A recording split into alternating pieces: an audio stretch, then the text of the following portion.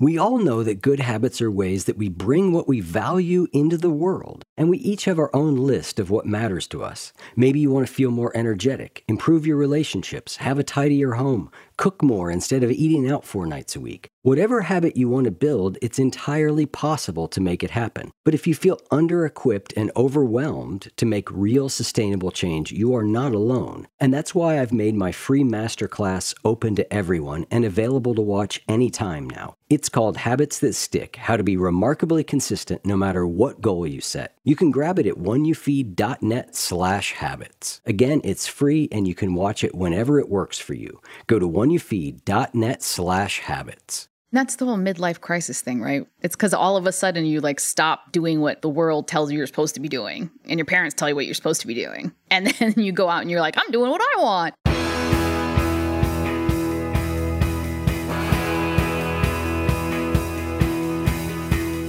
Welcome to the One You Feed. Throughout time, great thinkers have recognized the importance of the thoughts we have. Quotes like garbage in, garbage out, or you are what you think ring true. And yet, for many of us, our thoughts don't strengthen or empower us. We tend toward negativity, self-pity, jealousy, or fear. We see what we don't have instead of what we do. We think things that hold us back and dampen our spirit. But it's not just about thinking. Our actions matter. It takes conscious, consistent, and creative effort to make a life worth living. This podcast is about how other people keep themselves moving in the right direction, how they feed their good wolf.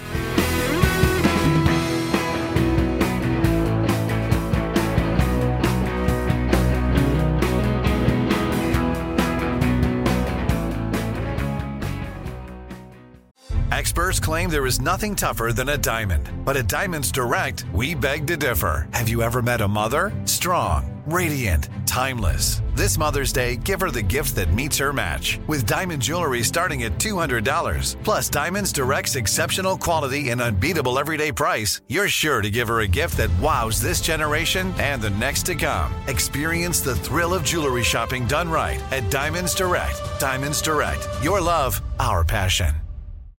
Thanks for joining us. Our guest on this episode is Carmen Rita Wong. She's a writer, speaker, investor, and advisor to women-owned businesses. Carmen is a former national television host, magazine advice columnist, and faculty professor. She was vice chair of the Planned Parenthood Federation of America and board director at The Moth. She also hosts a podcast and is currently working on her 6th book. Today, Carmen and Eric discuss her book, Why Didn't You Tell Me? A Memoir. Hi, Carmen. Welcome to the show. Hi, Eric. Thank you so much for having me. I am really excited to have you on. We're going to be discussing your book called Why Didn't You Tell Me? A Memoir. But before we do that, we'll start like we always do with a parable. In the parable, there's a grandparent who's talking with their grandchild, and they say in life, there are 2 wolves inside of us that are always at battle. One is a good wolf, which represents things like kindness and bravery and love. And the other is a bad wolf, which represents things like greed and hatred and fear. And the grandchild stops, and they think about it for a second, and they look up at their grandparent and they say, well, which one wins? And the grandparent says, the one you feed. So I'd like to start off by asking you what that parable means to you in your life and in the work that you do. I actually love this parable, Eric, because I've told it to my daughter a few times with a little twist on it, because I've spent many years of self-examination and all sorts of things, including therapy, to figure out those wolves. And what I have found most helpful for me is not giving them kind of this bad, good, or any kind of judgment on the one that's not creative, meaning like the one that's destructive, that we'll call it. And I've learned that that wolf, for me, is a child. It's me as a child and our childish emotions, fear, ego, resentment, just all of those feelings that are actually of protection. We want to protect ourselves. So it's not that I need to starve it. Instead, I just kind of do I love dogs and I have 2 myself, and I just know even some of the most unfriendly dogs, there's a way to approach them, right? Not all of them, please don't take that advice, but just I pat it on his head, and I say, I hear you. I got you. Settle down. So that's how I treat the wolves. And the other wolf, I try to like get it to hang out a little bit more, get a little louder, play a little bit more. But yeah, that's really worked for me. That's great. What kind of dogs do you have? I have a rescue and she's 14, Gloria. We got her in Brooklyn and she came with the name. So Gloria sticks. And the other one's a little pandemic puppy. He's 2 and he's named Cubert. Ah, and what type of dog is Gloria? Funny enough, me and the DNA tests did a little doggy DNA. I mean, it was the best like $38 I've spent. We thought she was a puggle, but she is like 4 things. And I've actually kind of forgot because when it comes to dogs, it's more just like, who is she as a dog? Let me tell you. Yeah. She's 17 pounds of diva. Is she doing okay at her age? Oh my gosh, it's amazing. She's been in great health. She has some arthritis, just like Granny, she's on gabapentin. You know what I mean? But she's still walking around. And the funny thing is that getting that puppy in the pandemic, who's like this tiny little wiry poodle thing, they said he gave her like 2 years of life because she was already kind of on a downward. And then ever since he's been around now, she's jumping and running around and he loves her like crazy. It's adorable. Yeah. I've got an old lady. She's not doing as well. Her back legs are kind of failing her. And yeah. She's, I think, almost 14. She's a little Boston Terrier. Oh, beautiful. Yeah, I'm very concerned. And we're taking it really day by day and just, Yep. I've unfortunately lost many dogs. Yep.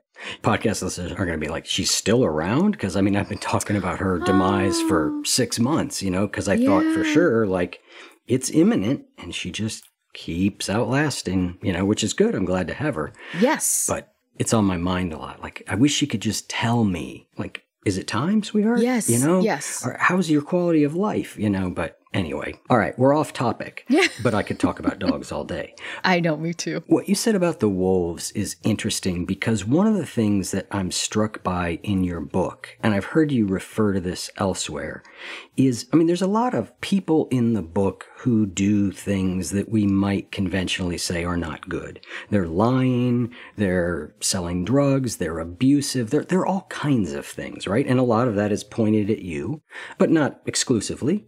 But you do a really nice job of saying, like, no one's a villain. And I've heard you sort of say, everyone is a product of their times, their place. I just wonder if you could share a little bit more about how you've arrived at that place with people, and how does that inform your view looking out at the world as a whole, not just your own family? That's a big one, Eric. I'll say this, though. It doesn't absolve anyone of responsibility. I want to make that very clear up front. Understanding people as human beings does not absolve them responsibility. It does not mean you forgive them. It does not mean they can get away with it.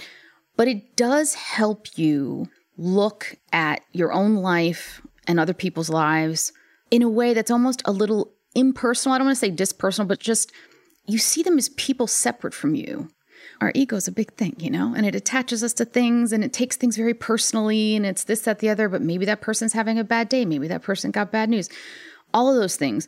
With me, in order to process and understand and answer that question that I'm asking my mother's ghost, right? Why didn't you tell me this tremendous secret of my life? I, as you read the book, can see that I had a very difficult mother and relationship and family and all of that. So in order to find peace myself, I had to see her as something else besides my mother. I had to see her as a person, just a person who she was a child. She was a helpless child with her own abuse in her family, vicious abuse. She was born of a time when she had very few choices. She was brought to this country, again, no choices, married off by her father. Horrible situations she found herself in. And you know what? She did what she did with what she had. Now, I could label it, and we can, and yes, it was abusive, but I'll tell you this. Understanding her as a human being brought me so much peace. Yeah. Understanding the people that hurt you as their own people and not everything in reaction to you. Like for me, I stopped feeling like it was my fault. Why would she do that to me? And is this person mad at me? And why is it? This is what's happening. This is why she's this way. I'm going to be okay. And the funny thing is, Eric, is that when you start doing that to people, especially people that have really affected your lives, You do it to yourself, meaning I'm kinder to myself for it, because it is that kind of idea of like, we're human beings. There's a lot that puts us together, and we can't take everything personally. We really can't. And of course, that's a little easier for me to say now with 15 years of weekly therapy under my belt. And unfortunately, my mother being gone for almost 20 years. It took that long. Yeah, you write somewhere it's a lot easier to forgive people after they're gone, right? Yeah, and I haven't forgiven her, though, by the way. Okay. I don't know. No, because I believe that, first of all, forgiveness, who does it serve? If I'm looking for peace, I'm looking for peace. How do you get there? Well, forgiveness definitely serves the person who's hurt you, right? And you've already been hurt, so why are you doing something for them? I think they have to do something for you first. To be forgiven, you have to get an apology and a change in behavior. And I've gotten neither from any of my parents. So, to me, it's, I have found peace. I see you as a human being, but forgiveness, yeah, you got to do something for it. Right.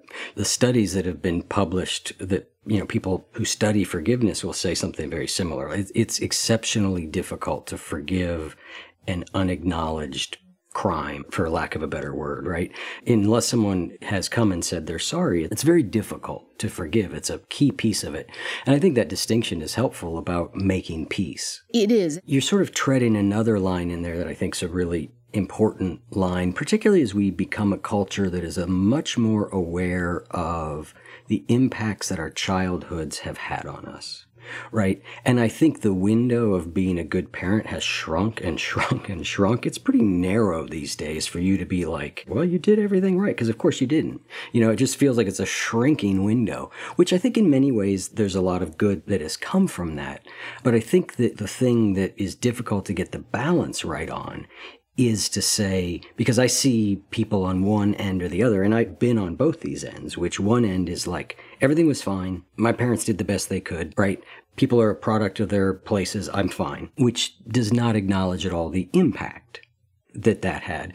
Or the other extreme is one of sort of almost giving all our power over to the parent who did this, in that, like, well, I'm this way because of all these things, and all the focus is on them, right? Yeah. And I think what you're describing is this middle way where we say, yes, that had impact, and I need to work on healing that impact. Like, that's a very real thing. And carrying hate and blame doesn't really help me. Oh, no, not at all. And the thing is that we have to understand that we're responsible for our own behavior, regardless of our childhoods and what happened to us, because that is the issue. When somebody hurts you and refuses to apologize, or refuses to see how they've hurt you, or that they've hurt you, or acknowledge it, or any of those things, and they're saying, yes, but I suffered, it's very dishonest, right? We have to acknowledge other people's feelings, but we also have to acknowledge our own and take that responsibility. And I have been in therapy mostly, not just because I knew I needed it, because I had a really messed up childhood, but because I wanted a better life for myself. And I knew that meant taking control of a lot of emotional things. And I, make better choices, of course, but also because I was a parent myself. Yeah. And I always swore to myself, if I ever became a parent, I did not want to be my mother. And we all say this, right? But guess what? We do have some ability to change that. Of course, there's epigenetics, and of course, it's like things are handed down, and temperaments. I'm Latin. I yell a little bit, just a little bit, but you're not going to catch me screaming. I'll never insult or belittle or all those other things. So it's really about me figuring my mother out, which helped me figure myself out, which then helped me figure my parenting better, and stopping a long, long chain of abuse and violence and lies. Yeah, and lies. Yeah. Yeah, you have a line about this that I really, really loved. And you say, sometimes I have to remind myself that my mother may have blended the concrete, but I am the architect. And that is a really great way of sort of saying it, that, as you said, we're still responsible. We've got to take the raw materials at hand and, like an architect, make the best thing we can out of them. Yeah, absolutely. I love this story. I don't know if you heard recently this year that they found, why is the concrete construction in Rome, how has it lasted so long? And it's all about what the concrete's made out of. And that brought me back to that line that I had in there. And I said, well, oh, damn, they got good concrete. That's like good parenting. What an advantage. But then I thought to myself, I'm like, okay, well, we know that. And so if the concrete's not great, what it means is that I need to actively and possibly always be repairing. Yeah. But to repair, I have to always be noticing the cracks, knowing where the weaknesses are, paying attention to them, and then doing the best I can to really fill it in. And the Japanese also do that with the gold. Yep. They the wabi-sabi, put vases back together, wabi-sabis. I love that so much because I've hung on to that since I first learned about it years ago and just said, that is going to be my life. Because I think for many of us who have difficult childhoods, we can really feel the weight of the ugliness and the brokenness. And instead, you can make all those cracks just so beautiful. You can make beautiful things out of all that stuff. Totally. As you were saying that, I was thinking about, I was in France last summer, and some of the best Roman ruins are in southern France. Yeah. And there's an aqueduct there, which is still standing, and it is spectacular. And there's nothing holding the pieces of concrete together. The concrete is so good and it's so perfectly placed. Yeah. And as you were talking, I was like, yeah, so you could build an aqueduct that would last with other materials. But to your point, you would want to put more support into it than exists in that one, right? And I think those of us who have had challenges and I don't even like the word overcome them, have made them beautiful, have learned to live with them, have been able to grow from them. I think that the thing we learn is what support we need, what that actually looks like. And it looks different for everybody. It could be therapy, it could just be exercise, and it could be 50 different things. But we figure that out, and then we sort of remain committed to doing our best to watch for the cracks, like you said. Yeah. Yeah. And then you know what? You get older and you are the architect. So you always could, add a new bedroom or you can always be building. That's why I like that analogy when it came to me. I'm like, I could just always be building and adjusting the blueprint. Yeah, it's such a good analogy. So much of your book is about identity. Why don't you give us the short version of the book without revealing too much that you don't want to, but that at least gives the context for the ways in which your identity has sort of shifted over time, because I'd like to explore then identity a little bit more deeply, but I think listeners need a little more context before we do that. Sure. Well, the one sentence I'm going to give you is going to just start you off with a lot of identity. So I was born to Dominican mother and Chinese father in Harlem in New York City. And my mother divorced my Chinese father and moved us to New Hampshire with an Anglo father. My Chinese father and my Anglo father were from completely two different worlds. And so that was very different. But my childhood started in the very, very rich cultural atmosphere of, if you've seen The Heights, that was, my early childhood, and Chinatown, which is pretty incredible. And then we went to New Hampshire. And New Hampshire in the late 70s, early 80s was not very welcoming to my older brother and I. He was 6 years older than me. And we're brown folk. My mother was Black Dominican, so we're Afro-Latinos, and it was very, very difficult.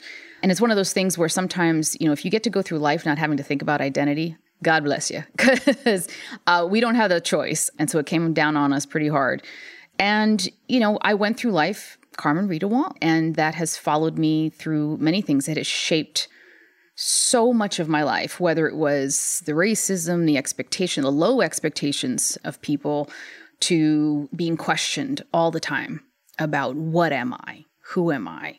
My mother very much wanting to assimilate, so not necessarily giving me the right answers or not necessarily telling me whole stories. And then, of course, in the end, what the book's really about is I find out as she's dying, I was 31 years old and she was only 59, that I was not Papi Wong's daughter.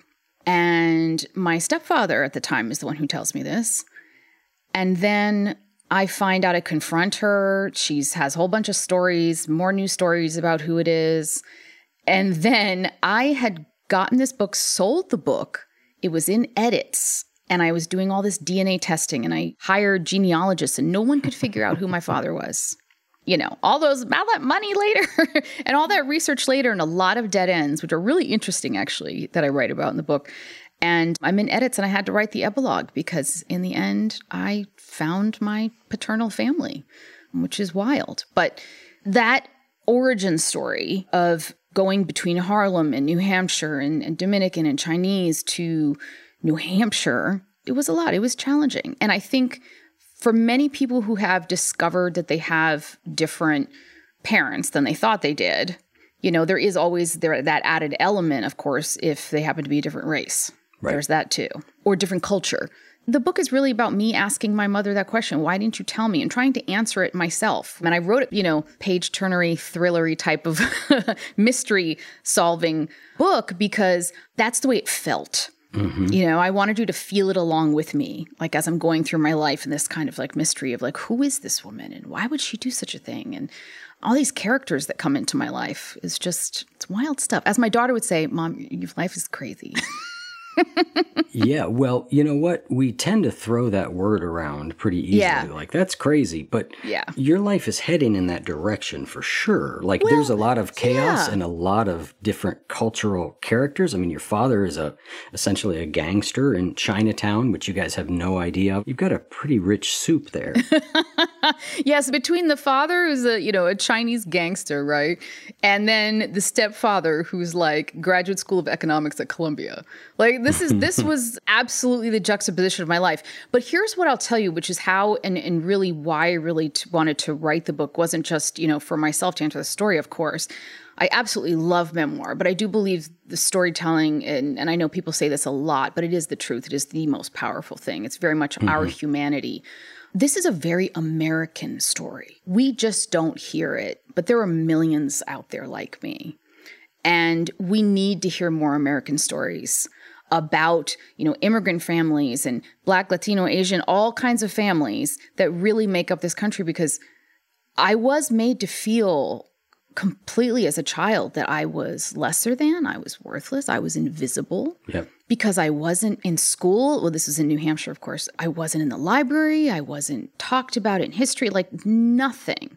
Or television. Yeah. And kids carry that with them a lot, even adults. So it's helped some people, which I'm happy to have heard from. Yeah. You describing moving to New Hampshire and being like the only, I know you don't like this word, but I'll use it for ease of use, the only minority family, because you were in that case. You were brown, non-white.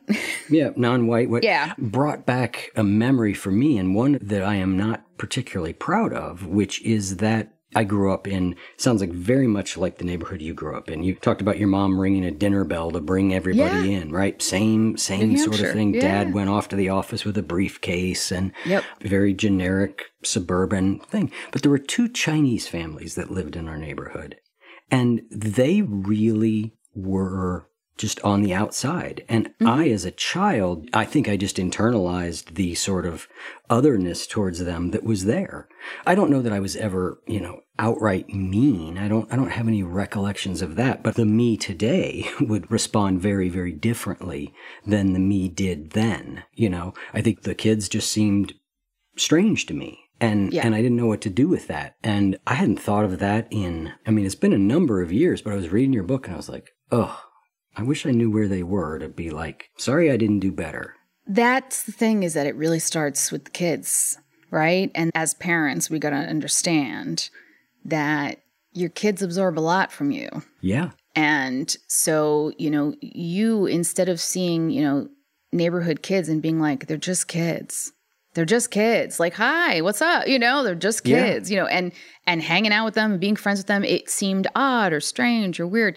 This happened with one of my nieces. She was very young, but we all had gone out to dinner back in New Hampshire years ago, and we went to a Chinese food restaurant, which we love. The kids, they love the Chinese food because they don't get to go there very often. And we were using chopsticks, and she said, this is weird. This is weird. I say, honey, it's not weird. It's just different from the way you eat. There's billions of people who use chopsticks, billions, and they would think you're weird for using a fork. Yes. So let's just not call it that and say, this is different. Let me learn. Let me try. Tell me more about it. Yep. And that was the word that was used by the adults about these families. They're weird. Othering. And Yeah. And again, I had absolutely, no context for which to do what you did, which is like, well, maybe compared against this very white background, but yeah, just acknowledging the differences, because once you realize that those differences, and that's another reason why I wrote the book, is like, look, this is what I'm saying. It's an American story because we all have parents that we don't get along with. We all have siblings that we have trouble with. We all have secrets in our family. We all sometimes feel like an outsider. When we realize that people from other races and cultures, though we all have our different kind of history and weight of living in this society, that we are people, that we can be curious and that we can learn, seeing people as full human beings, like going backwards to what I was talking about my mother, really makes a huge difference in how you see the world. Yeah. For sure. And I think being cross-racial, cross-cultural, cross-everything, that is a gift, even though it was painful in many ways. That was a gift to me. My ability to empathize with almost anybody and to see things very big picture. Yep. I think it's a definite limitation to me growing up the way I did, in the place I did. There is a still, we talk about implicit bias. There is still in me, I have to really watch it and work on it, which is where I just want people to be like me, like this is the way to be, like this, and again, it just comes up sort of automatically, like the way we respond to certain things inside of us. And I now see it and I'm like, well, step back, like, hold on, that's ridiculous. But it is an orientation that I grew up with. And as we know, anything we grow up with that's unquestioned for a long time takes a lot of questioning to unwind. Well, I'm glad you are, because it actually can be very dangerous and extraordinarily. Very harmful. Yeah, to people, who aren't of your group, right? So, for example, I say to my daughter, it's like, look, because when you're teenagers especially, you tend to be very ego-focused, like everything's about you. You're very much a narcissist, which is very normal as a teenager, right? And to say to them, like, look, you're worried, you're anxious, everyone's talking about you, you feel like this, everyone's this, everyone's me. Do you realize that everyone that you're in class with goes to bed at night with the same thoughts going through their heads? Yep. Everyone's thoughts are just thoughts just like yours. And I'm trying to help her, which I did for myself, and I wish many people would do, especially if, you had a limited upbringing or childhood, is to look and see that when you have a bias, to look, let's say it's like you encounter a person and instantly your head goes, I pull away, or I'm this, or I don't talk to them, or which I see all the time. I mean, people, whether it's they didn't want to sit next to me in the cafeteria, or they didn't want to sit next to me in a bus or whatever, it's just stop and go, that's a person. Yes. Just literally saying that in your head, that's a person. That could be my cousin, whatever, if they were a different color. Or that could be my, that if they were a different gender. So it helps not only you interact with the world, but I'll tell you, it makes your world so much richer to approach the world as that's a person.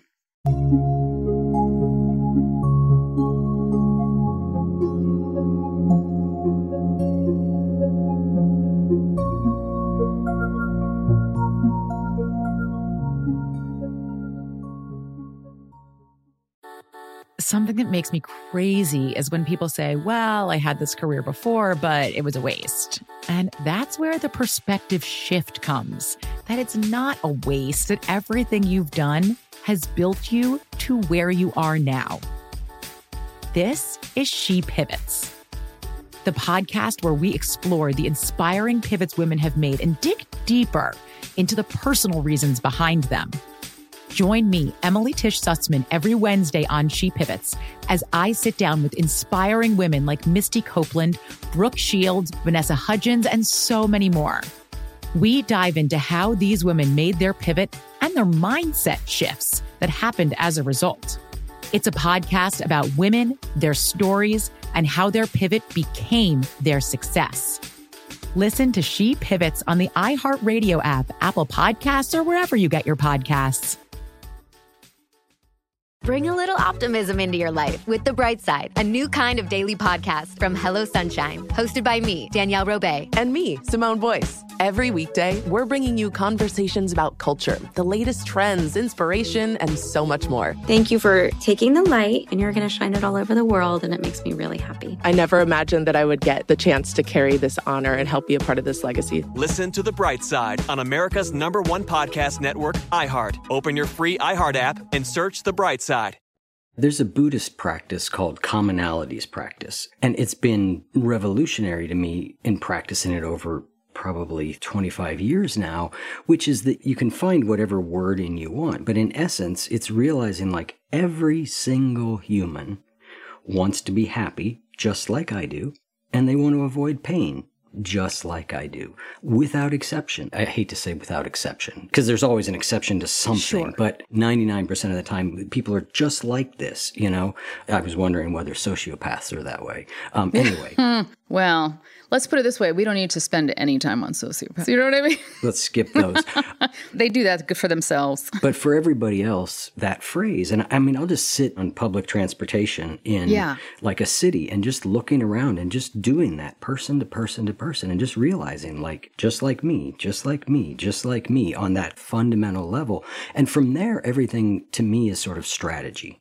You know, we may disagree about the strategies that emerge for getting those things, but we're after the same thing. And we don't all have the same tools, you know? Yes. We come up with, like, for example, the idea of the architect in concrete. Like, I would have probably been a very different person had I stayed with my people, you know, the Chinese and Dominican community and stayed in the city. I can't say if I'd be worse or better off. I just think I would have been a different person. What I encountered in New Hampshire during like very important years of growth and growing and establishing myself as a human being, I could have done without some of that. Like, you know how they say it's like people say, oh, it builds character.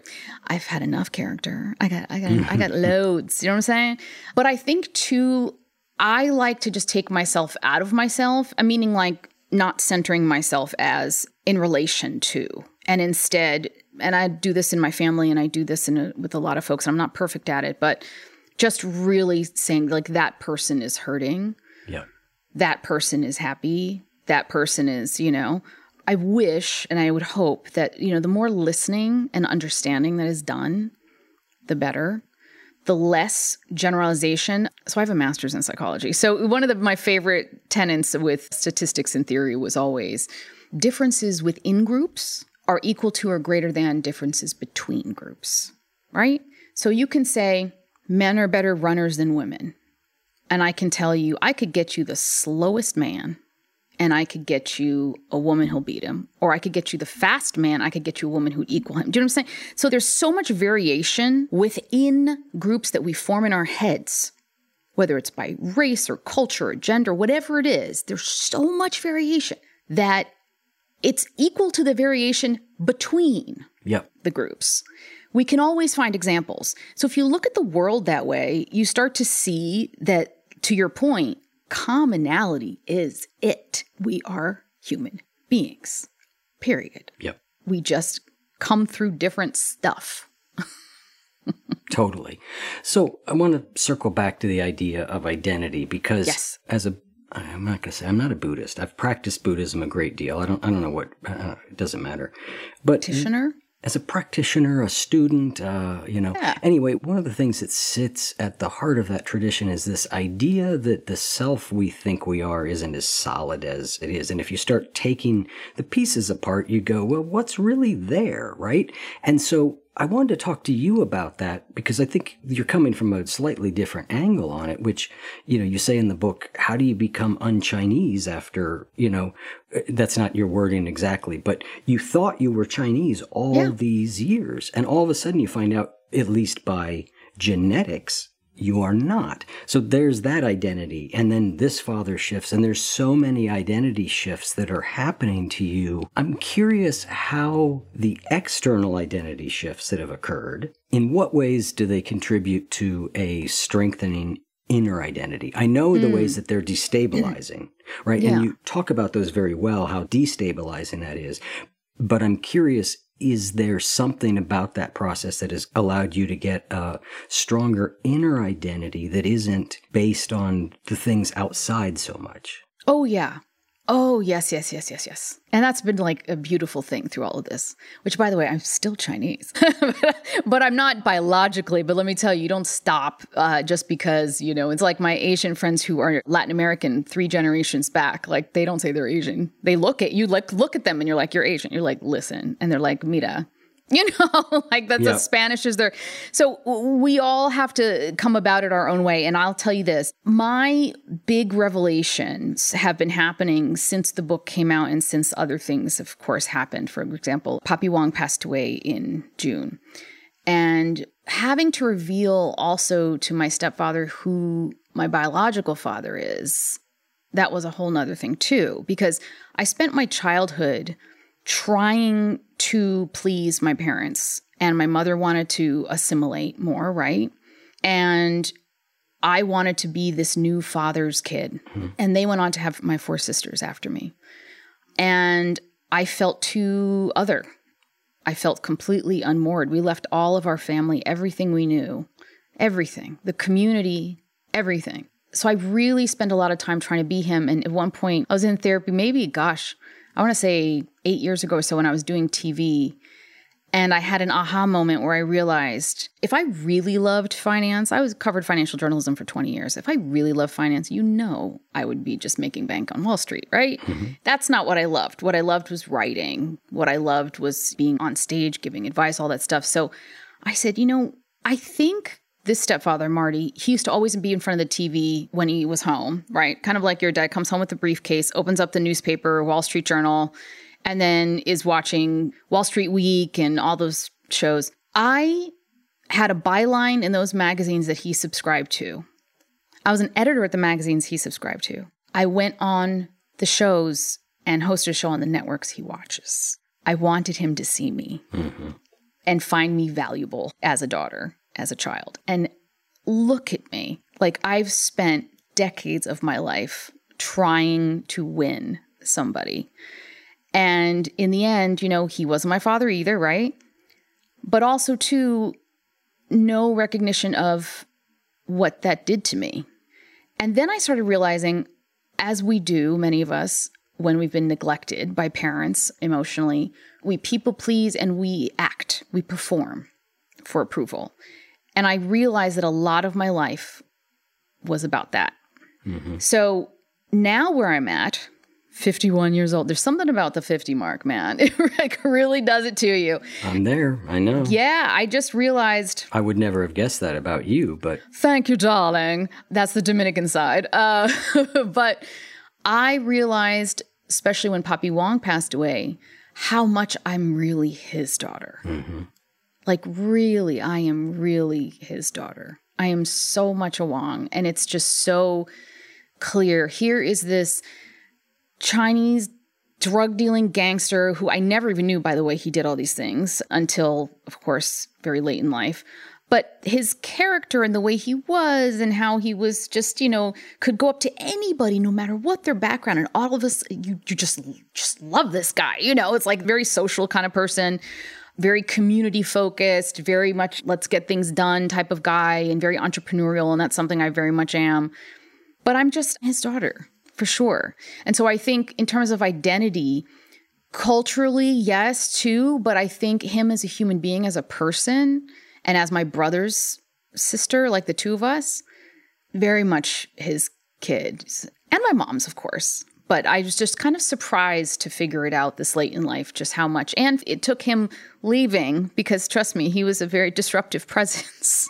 Even in his old age, I can tell you, to be able to sit still with it, and to realize that as I'm getting older and I'm discovering how much of me is really me, how much of me was built to please, to win love, that, by the way, children should just get no matter what, to win acceptance and approval and defy expectations of the larger community that thought less of me because of my race and gender.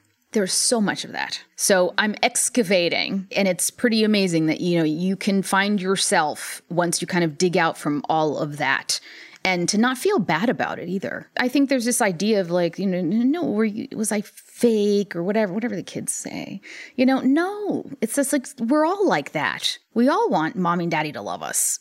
We all want to be accepted, Yeah, we're all responding to and reacting to and being shaped by so many different things. I've heard you talk about, there's culture, there's color, there's your family.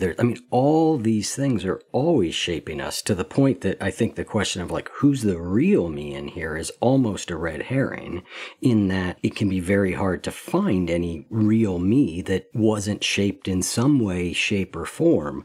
Now, that's not to say that we don't have personalities and that we don't have versions of ourselves that feel more true than others. Yeah. And that's the whole midlife crisis thing, right? Where people say that, it's because all of a sudden you stop doing what the world tells you you're supposed to be doing. Yeah. And your parents tell you what you're supposed to be doing.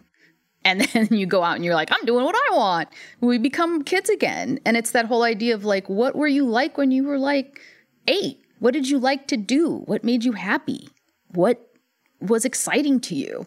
I recommend going back and doing that. That's an exercise I've been doing with myself. Yeah, it's an interesting one because I do that from time to time. And I'm somewhere I crossed over, and it happened relatively early, sort of a weird little, different, creative little kid who was kind of into his own world and suddenly became really into sports in the sports world. And that didn't feel fake at all. Yeah. And yet I can see there was some degree of cultural shaping. So, I think even, really little, I'm trying to make my home work for me. Yeah. As Gabor Mate, writer, says, I think he summed this up the best, which is we're always in a battle between attachment and authenticity. Yeah.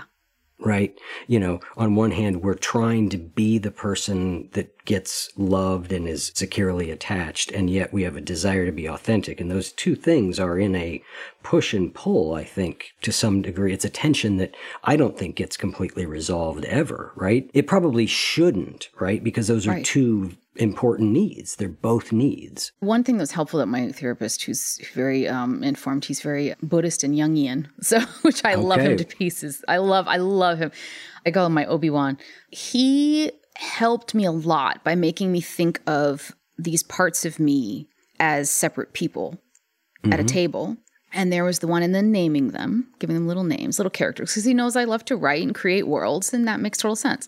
And it's okay, so this one's been in charge for a while because she was constructed to protect you and strive and this and that, the other thing. And then this one over here has been a little quiet, and now this one wants to come and sit at the table. And it's not that any of them are inauthentic me's. It's that they're all me. Yeah. But there is one that should be at the head of the table. The one that when you're kind of get to know them all, when you know that they're there, then you can kind of slide over to the one that's going to your point about the one you feed, this one is going to sit at the head of the table. Yep. Because she knows how to do it the best way. You know what I mean? One of them has to get up and be scooch, I need to come in here. I need to come in here for a second. And then you can call on them too. That was very helpful to me because for me, it was pretty traumatizing to realize how much I'd been living my life for other people. Really. It was kind of devastating. And it's not that I'm horrified. Shoot, I've done so much. I look back and I go, oh my God, who was that person? Well, she was doing a lot.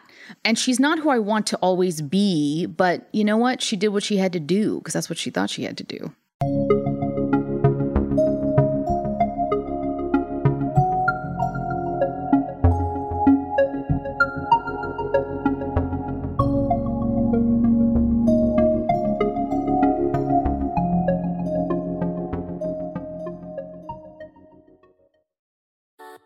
Something that makes me crazy is when people say, well, I had this career before, but it was a waste. And that's where the perspective shift comes, that it's not a waste, that everything you've done has built you to where you are now. This is She Pivots, the podcast where we explore the inspiring pivots women have made and dig deeper into the personal reasons behind them.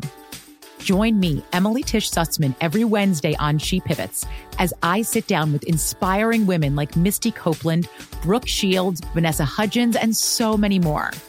We dive into how these women made their pivot and their mindset shifts that happened as a result. It's a podcast about women, their stories, and how their pivot became their success. Listen to She Pivots on the iHeartRadio app, Apple Podcasts, or wherever you get your podcasts. Bring a little optimism into your life with The Bright Side, a new kind of daily podcast from Hello Sunshine, hosted by me, Danielle Robay. And me, Simone Boyce. Every weekday, we're bringing you conversations about culture, the latest trends, inspiration, and so much more. Thank you for taking the light, and you're going to shine it all over the world, and it makes me really happy. I never imagined that I would get the chance to carry this honor and help be a part of this legacy. Listen to The Bright Side on America's #1 podcast network, iHeart. Open your free iHeart app and search The Bright Side. It's interesting, even going what I thought was like my own path, right? I'm not going to go to college and I'm going to pursue being a musician and screw everybody else. And that descended into heroin addiction and drug addiction. It didn't end well. And even that was a reaction to, right? Yep. I'm not saying that no part of that was authentic, because some of it, of course, was, to your point. It's not all one thing or the other. But there was a definite reaction to being brought up in a white middle-class society that I said, I don't want anything to do with this. So I pushed it away so hard. And that's just the opposite of playing to win in that system, right? It's still a reaction to the system. Yeah. Versus a way of embodying who we are. And in the same way that your career, that you're saying, you were playing to win, there were also parts of you that were being fulfilled as you went through that. So it wasn't all, sure. So we're always kind of this blend of things. I remember I got very insulted when someone, older white banker guy looked at my background and my degrees and all that stuff and was like, oh, you overcompensated, didn't you? And I was like, see, you just told on yourself. Yeah, that's... Because would you say that to your fellow white male banker over here? Would you say that? No. So what did you just say to me about yourself? That you're racist. Basically, you're a bigot. And, my answer was like, I don't compensate for anything. This is just my existence. This is just who I am. Like, there's plenty of us out there. Get used to it. Yeah. But there was an element of, I'll show you. Mm-hmm. Yeah. And it was a lot actually about, though my mother in my house, I couldn't exist without getting straight A's. I mean, like, really, she would have put me on the street. But it was very much like, I'll show you I can do it and then leave. Like, it was my way out. And it was communicated to me then in school with these nuns that they just thought I was going to be barefoot and pregnant by 16. And so there was, and I think I wrote about this somewhere, it's just like, I got to taste what spite tasted like. And at the time I liked it, but it was really like overly sweet candy that'll give you some cavities. So you got to be careful. But when I was young, I was like, oh, look at her. She's mad that I aced this. Oh, that tastes good. But then I learned that that's quite poisonous, so you can't do things out of spite. But I did them anyway because I wanted to do them anyway. If I broke someone's ideas of who I should be as a young Latina, then I did. Hopefully I served somebody else. Yeah. Someone asked you about the overarching message from the book that you'd like to give towards your daughter. And you said there was two, one practical, one personal. But I'm not going to tell you what those were because I want to see if they're any different now. So if there was one overarching method. That's a trick question. I'll tell them if you want. I actually was going to read them, and I thought, I wonder if they've changed. Tell me, and then I'll tell you if I still agree or not. Because I'm all right. Yeah. All right. Man. So the practical one was that your daughter got to watch how hard it was for you to get this book published, right? The rejection again and again, and about learning to just take that and sort of get back up and keep trying. That was the practical. And then the personal is, I'll just read it because it's beautifully said. I hope she sees how I learned with empathy to see my mother as a full human being, faults and all, to not treat her as a villain, though she caused so much trauma. Yes, I would have definitely said that second one. Compassion. Mm-hmm. Compassion. And I've heard from quite a few people, and thank you to everyone who's ever written a review or written to me or anything, because authors love it, who've been surprised by how much compassion I've had. And that compassion is very hard earned. I worked really hard to do that. And it's probably one of the biggest gifts I feel I've given myself is the ability to be that way. And in terms of practical too, I would add on, that's about book writing. That's about like being in the business, right? Any artistic creative business. It's like you just got to keep going. The rejections will keep coming. It's very subjective. But I'll say this, I think, and I hope she also learned how to manage family and history and to be honest about it and to tell your story and that your story has value. Yeah. The compassion being a hard-won thing, I'm curious, what led you to compassion being something that you wanted to cultivate? I'm curious if you can remember what brought you there. Well, a couple things. I thankfully was built with a lot of compassion for other people. So because I ended up advocating for my little sisters a lot, it was always going to bat for the little guy, right? Or always then going to bat for my people. There's young people, nonprofits, like all this stuff, always, raising money, always doing those things. I'm an activist, all those things, always going to bat for people. And I realized that I was killing myself with the voice in my head that was so loud, saying that I was doing the wrong things, making the wrong choices, being bad. I was not good enough, not good enough, not good enough. That, which of course is my mother's voice. That, we can turn down the volume on that record. That record will not maybe leave us ever, and that's okay, but I can turn down the volume. But in order to do that, it does take some self-compassion, because I had found that I had more compassion for other people than for myself. And it was very damaging, right? And then being a mom, I had to feel more for my child than react to her. That is something that unfortunately gets handed down, of course, in families of generational trauma and abuse, this idea of, don't you talk to me and you respect me and you fear me. Mm-hmm. And I refused to do that. So that took me being compassionate to her as a child, as a human being, a separate human being from me, with her own sets of feelings and own personality and own self. And not everything's in reaction to me. Not everything's about me. And then turn that on, to myself. What I was told was, be curious about why I'm feeling that way. Be curious about where that voice comes from. Be curious about when it shows up. Mm-hmm. And how and why. Yeah. And what's it saying, So it's not so that you just hear almost like a clattering sound, instant clattering sound, which can bring about a physical response where I'd be like, I need a drink, whereas now I'm just kind of like, I don't need that. I'm fine. Like I don't have these automatic physical reactions to like make these things go away.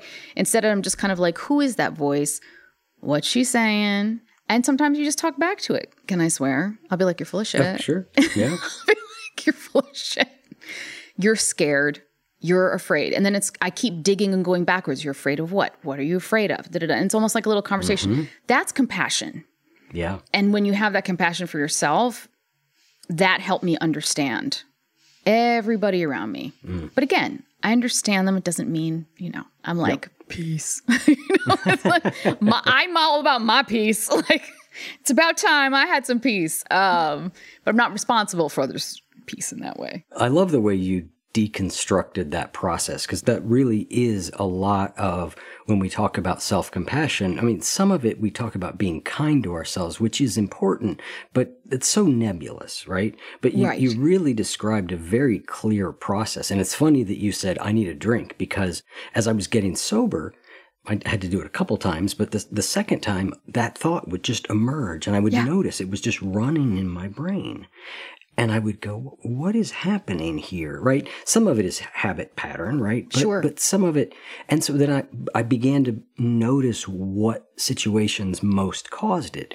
And then it morphed, and not in a way that initially sounds better, because it went to, I want to die. Oh, yeah. But even that, been there. But I didn't want to, right? No, it was just this habitual voice. And I was able to then go, well, what's causing that, and notice it. And I was able to have a little humor around it, a little bit like, okay, let's step down the drama here a little bit, like, without minimizing the hurt that was driving that, right? For me, it was really about going, what is it that causes that to come on most strongly? Yeah. And I've identified those things. I mean, for me, they tend to be, I'm in a situation where I'm going to make someone unhappy. Like with whatever choice I make, someone is going to be unhappy. I'll acquiesce on my own behalf far easier. But when I'm trapped, that's certainly one of them. But another I've realized over the years is when I don't know the answer to something.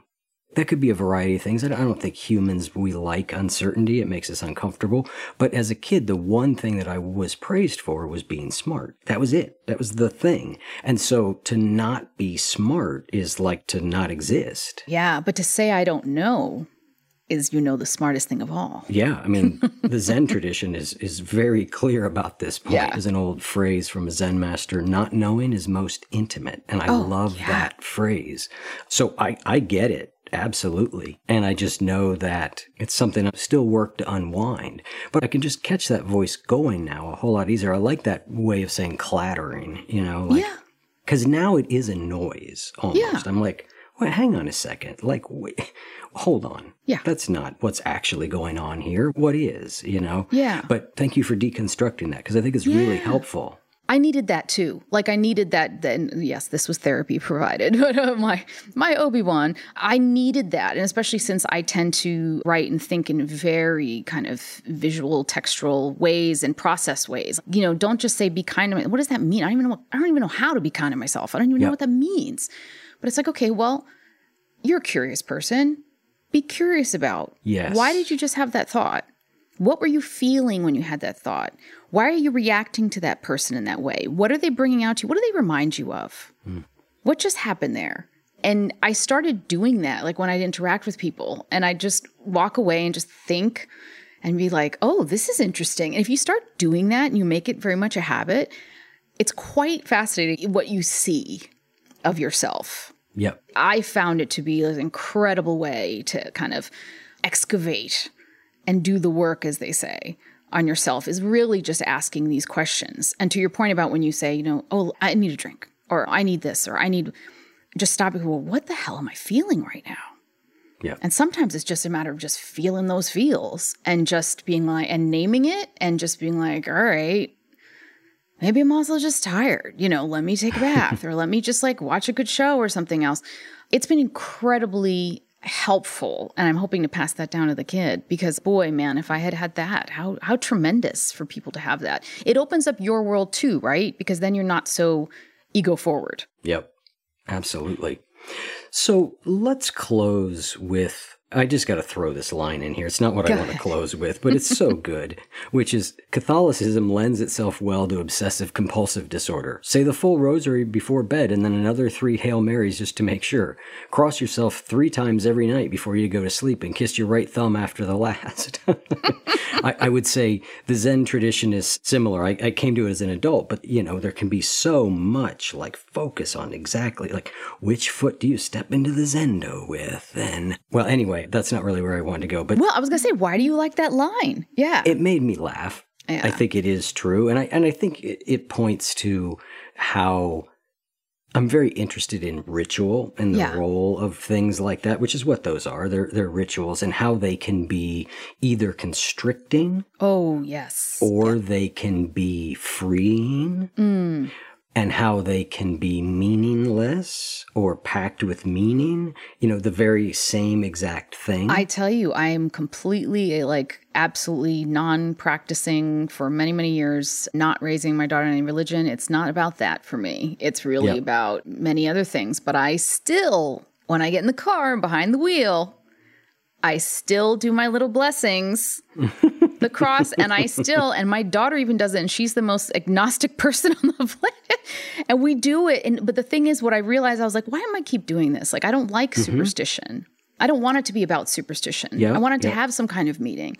And it's every time I do it, I think about my mother, and not in a bad way. It's almost like I am saying to her for just a moment, because we spent many hours behind the wheel, or she did, of just like, hi. Yeah. And I think that speaks to something you said a couple minutes ago when you were talking about sort of how to work with these inner voices. At one point you said doing it, I don't know if you said consistently or over and over. And then you also used the word habit in there. Yeah. And I think the point is the little crossing yourself in the car, what that's giving you is it's an anchor point. Yes. That you then have an opportunity to reflect in a certain way. If we don't have anything like that, we just get caught up in whatever's happening. But now you've got a little way of reflecting on your mother that's sort of built in and habitual at this point. And it's just for a split second. Exactly. I respect all dangerous things that we involve ourselves in, like crossing the street in New York City, which is always dangerous. But getting behind the wheel is a dangerous thing. And I respect it. So I do the cross, and it's not a superstition. It gives me like literally split second to just breathe, like a breath. Yep. a memory and a breath, and then we go. So I'm very cognizant and aware of what I am doing. And to your point, like it's just a very grounding thing. Yeah. Well, I teach this program, Spiritual Habits, and the goal of the program is to take sort of common spiritual principles that everybody would pretty much agree on, and then use what we know about behavior science to live them more fully. Right. And one of the keys there is to use triggers to remember, because we just don't remember. We're so busy. And so what you've got there is sort of, we could call it a location-based trigger, right? Yes. When you get into the car, I do this thing. And it's those small moments, though, that add up over and over and over and over and over again, that tends to be the way we change most. Some people have sudden awakenings, but so much of change is just this gradual accumulation, both good and bad. Yeah. And know? it can be very much in your head. It doesn't have to be like an outward thing. Yep. I do that very much. I do the anchoring thing, and I do like, where's my drink and that sort of thing. But I'm not, and OCD is a very real diagnosis, which is unfortunate in my family quite a bit. So it can be very painful. But when you are able to kind of put where it disrupts your life aside and instead understand what it's about that emotion that you're not processing. But instead now I use my quest for order. Mm-hmm. I use it more so as a way to ground myself. Mm. So for me, it's like, instead of when I was a kid, it was, if I don't turn this page, someone will die. Like those are the thoughts that go through your head when you have severe OCD, right? Yeah, 100%. So instead of that, it's, I like to turn, my things in my bathroom cabinet like to be facing forward. Is it someone going to die if it doesn't? No. So instead now it's, I'll take a moment and straighten it up. And sometimes when, things are crazy on the outside world, creating order, like cleaning your house, just re-grounds you. Mm-hmm. So yeah, but no more rosaries. Yeah. Well, I'm glad we went down this little street that I wasn't planning on, because I think it yielded a lot of really useful things. And I really love what you just said there, because it's back to that idea of a ritual can be freeing or constraining. Yes. And you've taken something that has become sort of habitual in your life and you've changed the meaning around it. Yes. Yes. And that has been so incredibly helpful. Whether it's sometimes I need to, recharge my iPad, I flip it over so that I know when I wake up in the morning and I'm half brain dead to recharge my iPad. Like, so I have all these little things that I do, whether it's reminders or things that ground me or that things that just change other rituals. So for example, like a lot of people in the pandemic, and there's no judgment here, I was a margarita a day person, trapped at home, loving my tequila. And I realized that, it made me unhealthy. I gained weight. I felt terrible going through menopause. It was just awful. I was like, I can't do this alcohol stuff anymore. So now I get this, mocktails, but I do the same ritual. So I do the same cup, the same tahini and salt on the edge, the same, I do the same thing. And I just trick myself into it, and it's just, I don't miss anything about it. I realized that what I had thought was helpful in the substance was actually partially about the process. Yeah. In behavior science, it's called the habit loop, right? That there's a stimulus and there's a reward, and then there's an action in the middle. And it's very difficult to change the stimulus, which is like, I want to feel like I'm unwinding after work, as an example, right? Or I'm stressed after work. The reward you want is to feel like you've unwound a little bit, but we can change the thing that's in the middle. And that's often the most effective way to do it. Just yanking something out and being like, I'm not doing that anymore. Oh gosh, no, it's too hard. It doesn't work very well. Once I found this, it was so satisfying. And then I realized that what really was helpful to me was actually the ritual, not necessarily the substance. Substance made me feel like crap, but the ritual of it, the sound of ice shaking, the sound, the salt, the taste of, and it's understanding those things. And, when am I likely to, buy something on Instagram I don't need? That's, just always being aware of those things that you want to stop. You can reformulate a lot of habits that way, for sure. Well, I think that is a great place for us to leave off. Carmen, thank you so much. This has been really enjoyable. The book is wonderful. Again, it's called Why Didn't You Tell Me? A Memoir. And we'll have links in the show notes to where people can find you, where they can find the book. And thanks so much for spending some time with us. Thank you so much for having me, Eric. It's been great.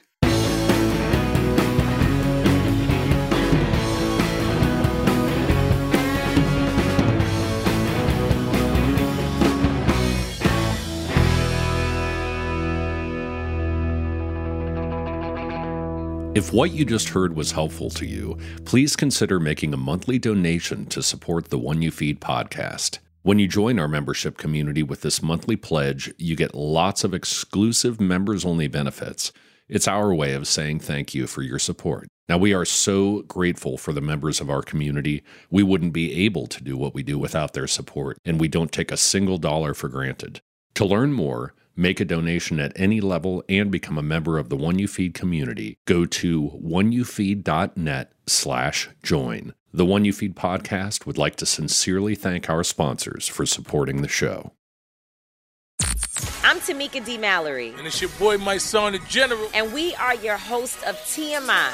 And catch us every Wednesday on the Black Effect Network, breaking down social and civil rights issues, pop culture, and politics in hopes of pushing our culture forward to make the world a better place for generations to come. Listen to TMI on the Black Effect Podcast Network, iHeartRadio app, Apple Podcasts, or wherever you get your podcasts. That's right.